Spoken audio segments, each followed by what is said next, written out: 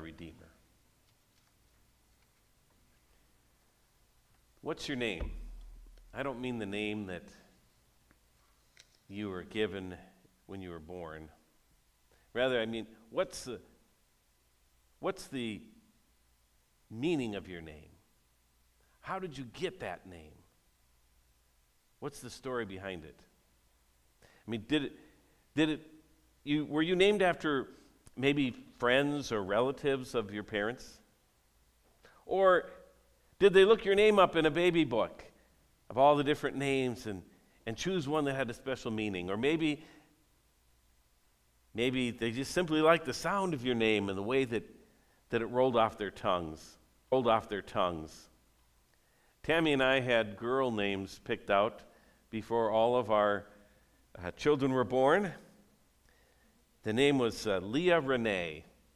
Those were two daughters of friends of ours from church. And we loved the fact that it was biblical, Leah, and the way that it sounded together.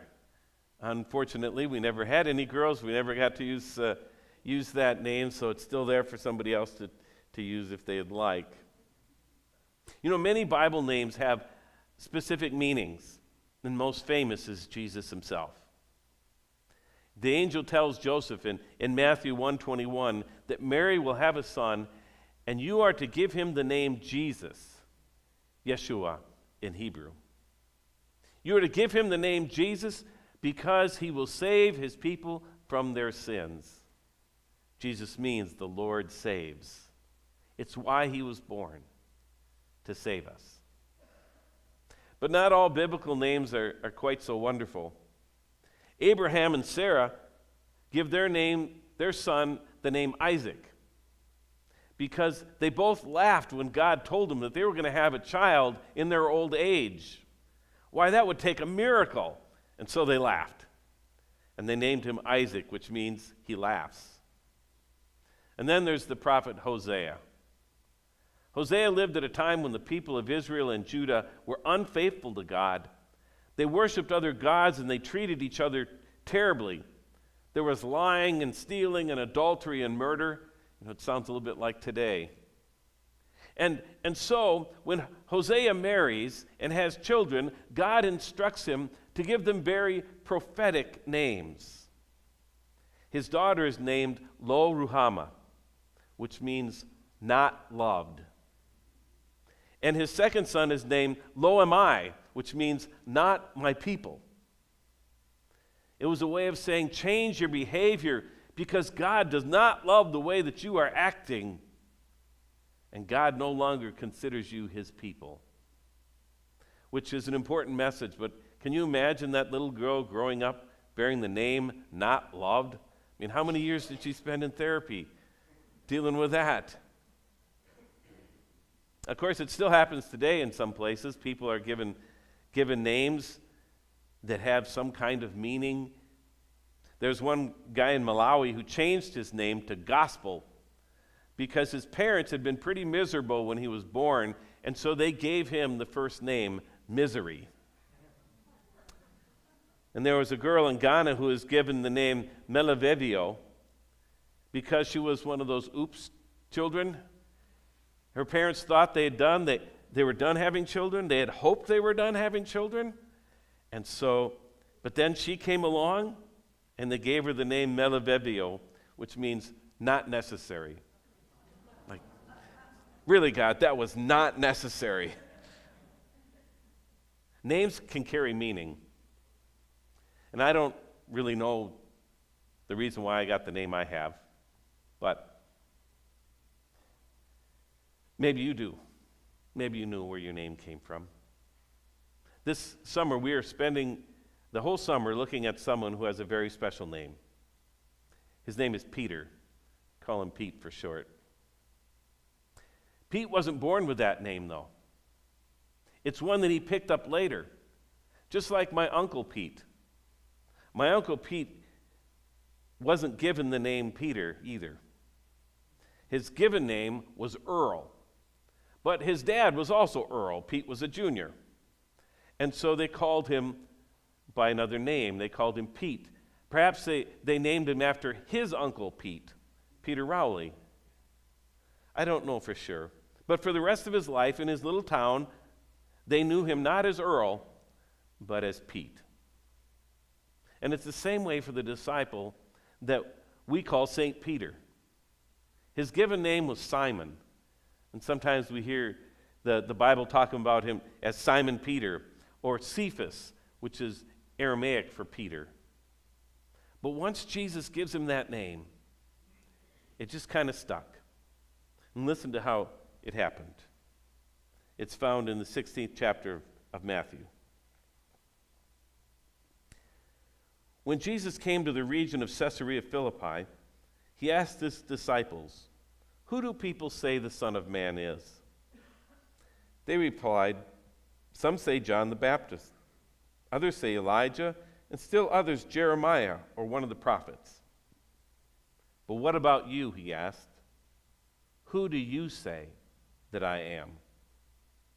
Simon Peter answered, "You are the Messiah, the Son of the living God." It starts off not with who Peter is, but with who Jesus is. Jesus says, "Who do you say that I am?" And Peter, who is so clueless in the Gospels that he's always giving the wrong answer or doing the wrong thing, so much so that when Jesus asks that question, "Who do you say that I am?"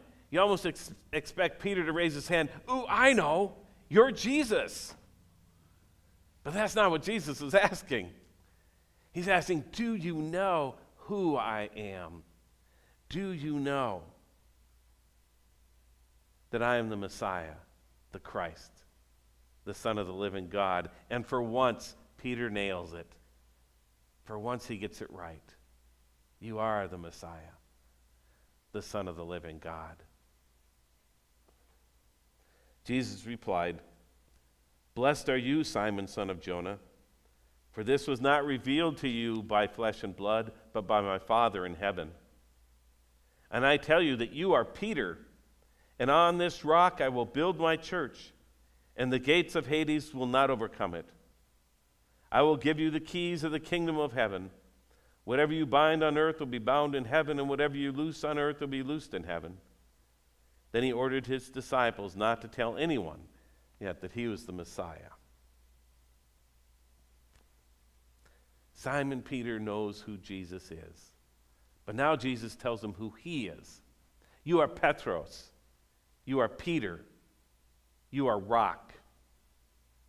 You know, rock isn't a very common name. I suppose we could translate it Rocky.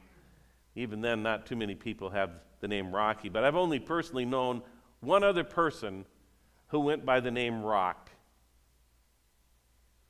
He was a classmate of mine from seminary. And his name was Rock.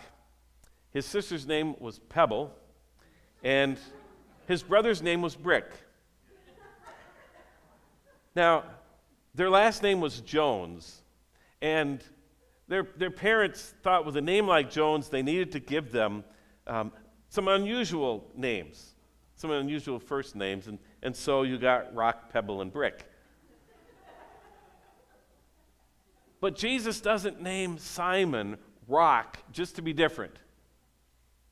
He calls him Rocky because God has a plan for him.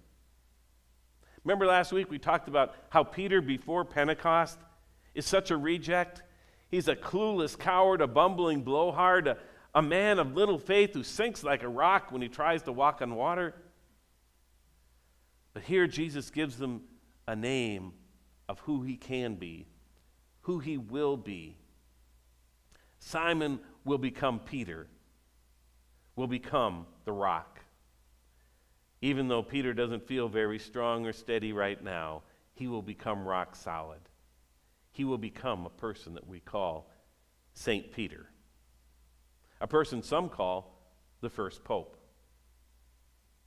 There's some debate over what Jesus actually means when he tells Peter that on this rock, Jesus will build his church.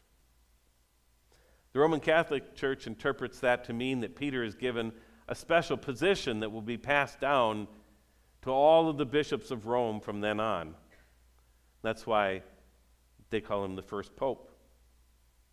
To this day, the Pope is said to sit on the chair or the throne of St. Peter, meaning that he holds the office and the authority of Peter, though there is an actual chair there in St. Peter's Basilica in Rome that they say was Peter's wooden chair. It's now been covered with bronze and surrounded by much finery, but it is said to be the actual chair of Peter. But when they speak about chair, they're speaking about a position. And when the Pope speaks from the chair, from that position, or ex cathedra in Latin, when the Pope speaks ex cathedra from the chair, he is said to make infallible statements. In other words, in Catholic dogma, the Pope, as Peter's successor, is incapable of errors regarding doctrine and Scripture when he speaks ex cathedra from the chair of St. Peter. Now, other churches take a different view of Peter, the rock. They don't see it as creating an office that's passed down from popes, but rather as a statement of the role that Peter will play in the early church. Peter is the rock. He is the one that will lead the newborn church of Jesus Christ. We'll see some of those stories next month when we get into Acts and we find what Peter does after Pentecost. But remember right now, when Jesus gives him the name Peter, he is anything but a rock-solid guy. So his name is more of a promise than a reality. It's more of a vision to live into than a description of who he is at the moment. In fact, just after Peter professes that Jesus is the Messiah, the Son of the living God, just after he manages to finally get it right for once, and he receives the new name, Peter, Peter goes back to his old clueless ways. And Jesus calls him by another name, one not so nice. Let's pick it up in Matthew 16 where we left off. From that time on, Jesus began to explain to his disciples that he must go to Jerusalem and suffer many things at the hands of the elders, the chief priests, and the teachers of the law, and that he must be killed, and on the third day be raised to life. Peter took him aside and began to rebuke him. "Never, Lord," he said, "this shall never happen to you." Jesus turned and said to Peter, "Get behind me, Satan. You are a stumbling block to me. You do not have in mind the concerns of God, but merely human concerns." One minute, Jesus is calling him the rock on which he will build the church, Peter. And the next minute, Jesus is calling him Satan and a stumbling block to Jesus accomplishing his purpose. He goes from solid rock to stumbling block in a mere 3 verses. For now, Peter is less rocky and more dumber than a box of rocks because he can't understand what the Messiah has come to do. He can't understand why Jesus came in the first place, to save us by giving his life for us. So what's your name? And I don't mean the name that you were given at birth, like Earl. I mean, what name do you have right now that describes who you are? Jesus calls Peter Satan because he was setting his mind on human concerns and not on God's concerns. So is your name Satan? Or is your name Isaac? He laughs because the thought that God would work a miracle in your life like he did back in the Bible it seems like a joke. Maybe your name is you of little faith, as Jesus calls Peter once, because you can't quite believe that Jesus is the Messiah, the Son of the living God. Is your name broken because your life is falling apart? Is your name Lo Ruhama, not loved, because people have treated you as worthless and expendable? Is your name Lo Am I, not my people, because you've not been welcomed in a church or in your neighborhood or maybe even in your own family?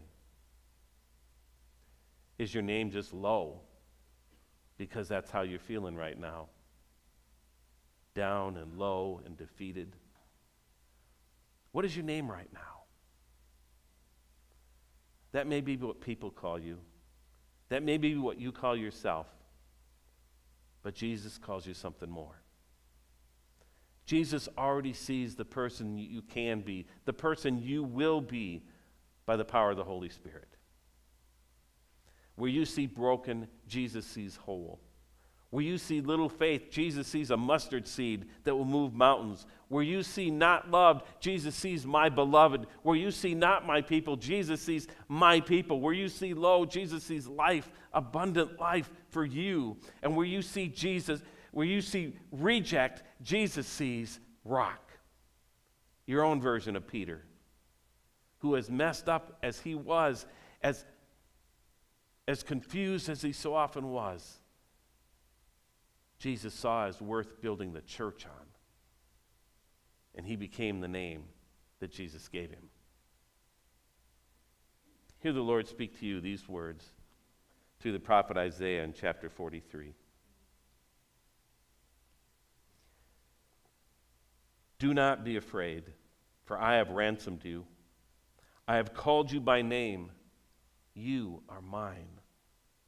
When you go through deep waters, I will be with you.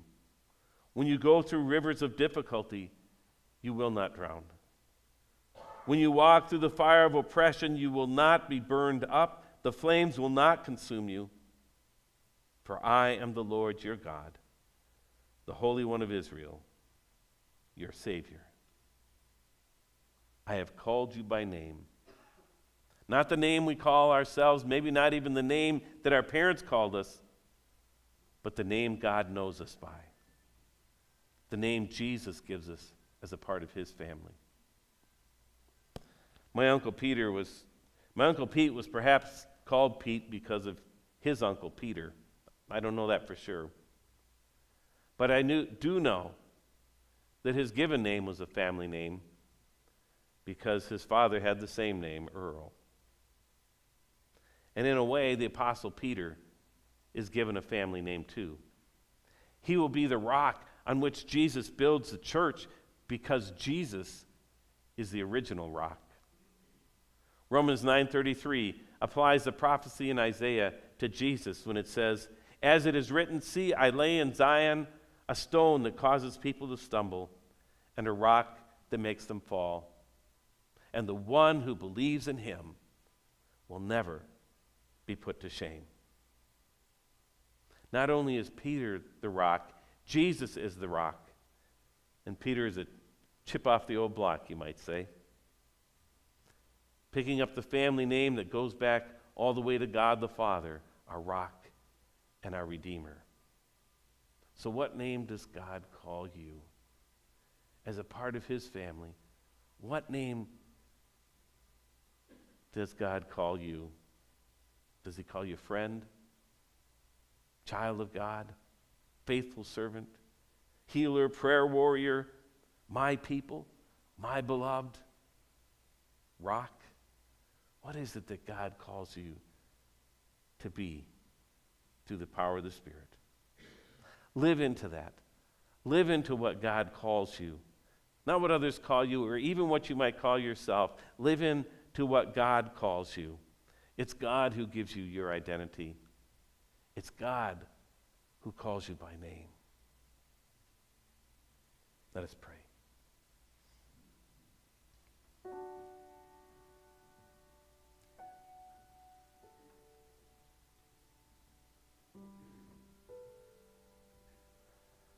Lord, help us to hear the name that you call us,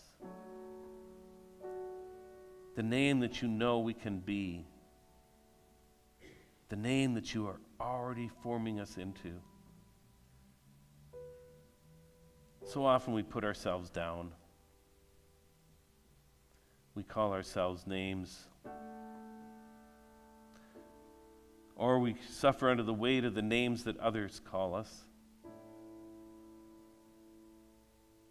And we forget that our identity does not come from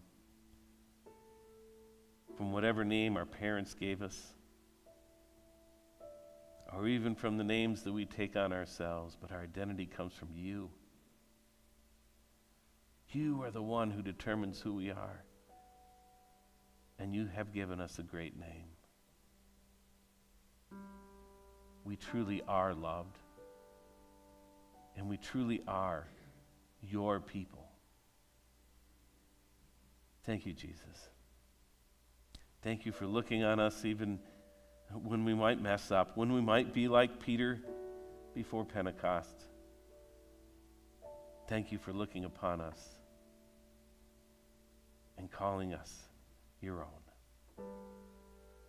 Amen.